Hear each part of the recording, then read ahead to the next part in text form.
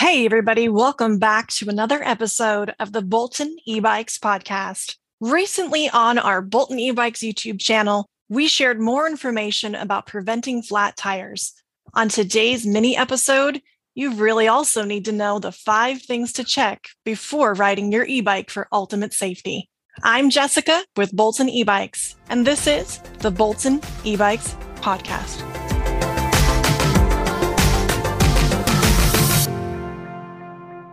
Before you go for any e-bike ride, there are 5 different areas you should check on your bike. You might think of it like a pre-flight check.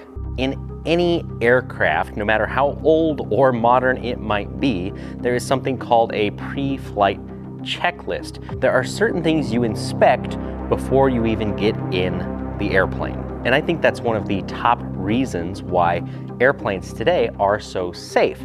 Not because they are inherently reliable, but because people are actively looking for problems and preventing them before they happen. I think electric bikes could have an equally excellent safety record. These are far more important than just blowing the dust off the airplane or your bicycle. Most of these things are about maintaining control. For an aircraft, that means you're walking around the plane, checking for loose nuts, bolts, you're checking your control surfaces to make sure they're tight and they're moving properly. And we basically want to do the same thing with an electric bike. We want to make sure everything is working properly so we can be in control of the bike at all times and it's not in control of us. The connection between the bicycle and the ground starts at the hub. That is the point that is spinning and rotating, and I think that is something that is critical to check. And I do have some personal experience with this. Although I've never lost a wheel while riding, I did come close. I was on a mountain biking team ride, and at one of the stopping points, kind of waiting for everybody to gather up, I had a fellow rider look at my wheel and say, hey, you want to make sure your quick release is pointed in a upward direction or back, depends on the fork and how it's designed, because if it's hanging straight down, like mine was, it could potentially be loose. And as he said that, he flicked my quick release, and sure enough, it actually was loose on that downhill. So thankfully he was there and watching out for me. We quickly tightened it up and went on our way, but that could have been disastrous. On higher end bikes like this Secret prototype, you might have through axles. You want to make sure that these nuts, however they are fastened, are tight. Some will have a couple of pinch bolts on the front of the fork. You also want to check the rear axle and make sure it's tight. Make sure that there's no movement side to side, forward to back, anywhere with either of your wheels.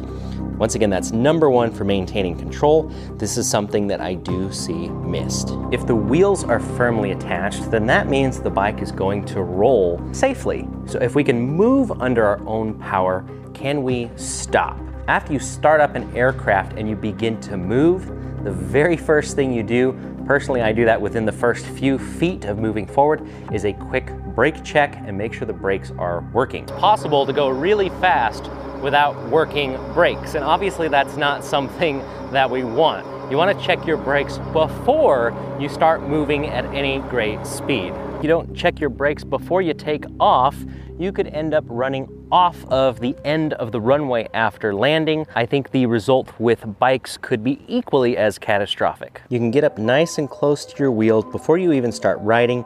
Give the brakes a nice firm squeeze and make sure that they stop like they're supposed to. While you're at it, if your bike has a decent number of miles on it, take a look at your brake pads and make sure that the pads themselves are not worn down to the point where they will be ineffective at some point on your ride. At this point, your bike should be able to roll safely, it should be able to stop safely, but is it going to steer correctly and safely? Probably the most critical connection would be from your fork up to your handlebars. If you follow things going up with the fork, you can make sure that there's no slack anywhere in the head tube. You can make sure that the bolts on your stem are tight. Even if they're titanium, they could come loose. And you want to make sure the 4 bolts on the front of your stem holding your handlebars on are nice and firm. For checking the headset, I would grab your front brake and rock the bike back and forth and make sure you don't have any wiggling or wobbling or clicking noises anywhere in this area right here. And to make sure your fork and your handlebars are all tightened up and they're not going to twist on you, you can easily just put the front tire between your legs like this and give the handlebars a good firm twist left and right and make sure that it cannot move. And while you're at it, I would give the bike basically a walk around like you would for an aircraft and see if you have any loose nuts or bolts anywhere at all on the bike. That could be your crank bolts, your seat post mount or the seat post clamp, or even your battery mounts. And number 4, critically important for an aircraft, equally as important for an e-bike, check your fuel. In this case, that is your battery. Make sure it's fully charged. If you have 2 batteries, check each of them individually, either so you have the range that you want or you don't get completely disappointed and show up somewhere ready to ride with a dead battery. And number 5, you should not only check your tire pressure and make sure they're pumped up properly, but you can take a look around the bead and make sure it's not off of the rim at any point and the tire's not wobbling in any way. This would also be a good time to check for any thorns, nails, screws, anything stuck in the tire that might be causing a slow leak you haven't seen yet. And if you have a lot of miles on the bike, check your tire tread carefully. Make sure that it's not too worn down and the tire isn't in need of replacement. Thank you so much for listening today to another episode of the Bolton e-bikes podcast. Always remember to do your pre-flight checklist before getting on the road to prevent those safety concerns and things that can put a damper on your e-bike fun. Adjusting your e-bike to your comfort is also very important. So head over to the Bolton e-bikes YouTube channel to watch the video on how to fix aches and pains from riding your electric bike.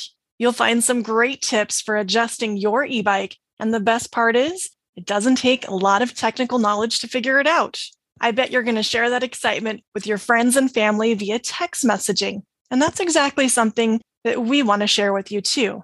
Go to boltonebikes.com to sign up to win a free e-bike, get updates from us, and to learn more about what we have coming up in the future, all through text messaging. It's a great way to get more of what you need directly on your cell phone. And as always, if you want an amazing e-bike, go to boltonebikes.com. We're looking forward to having you with us on another Tuesday. Thanks so much for listening to the Bolton e-bikes podcast.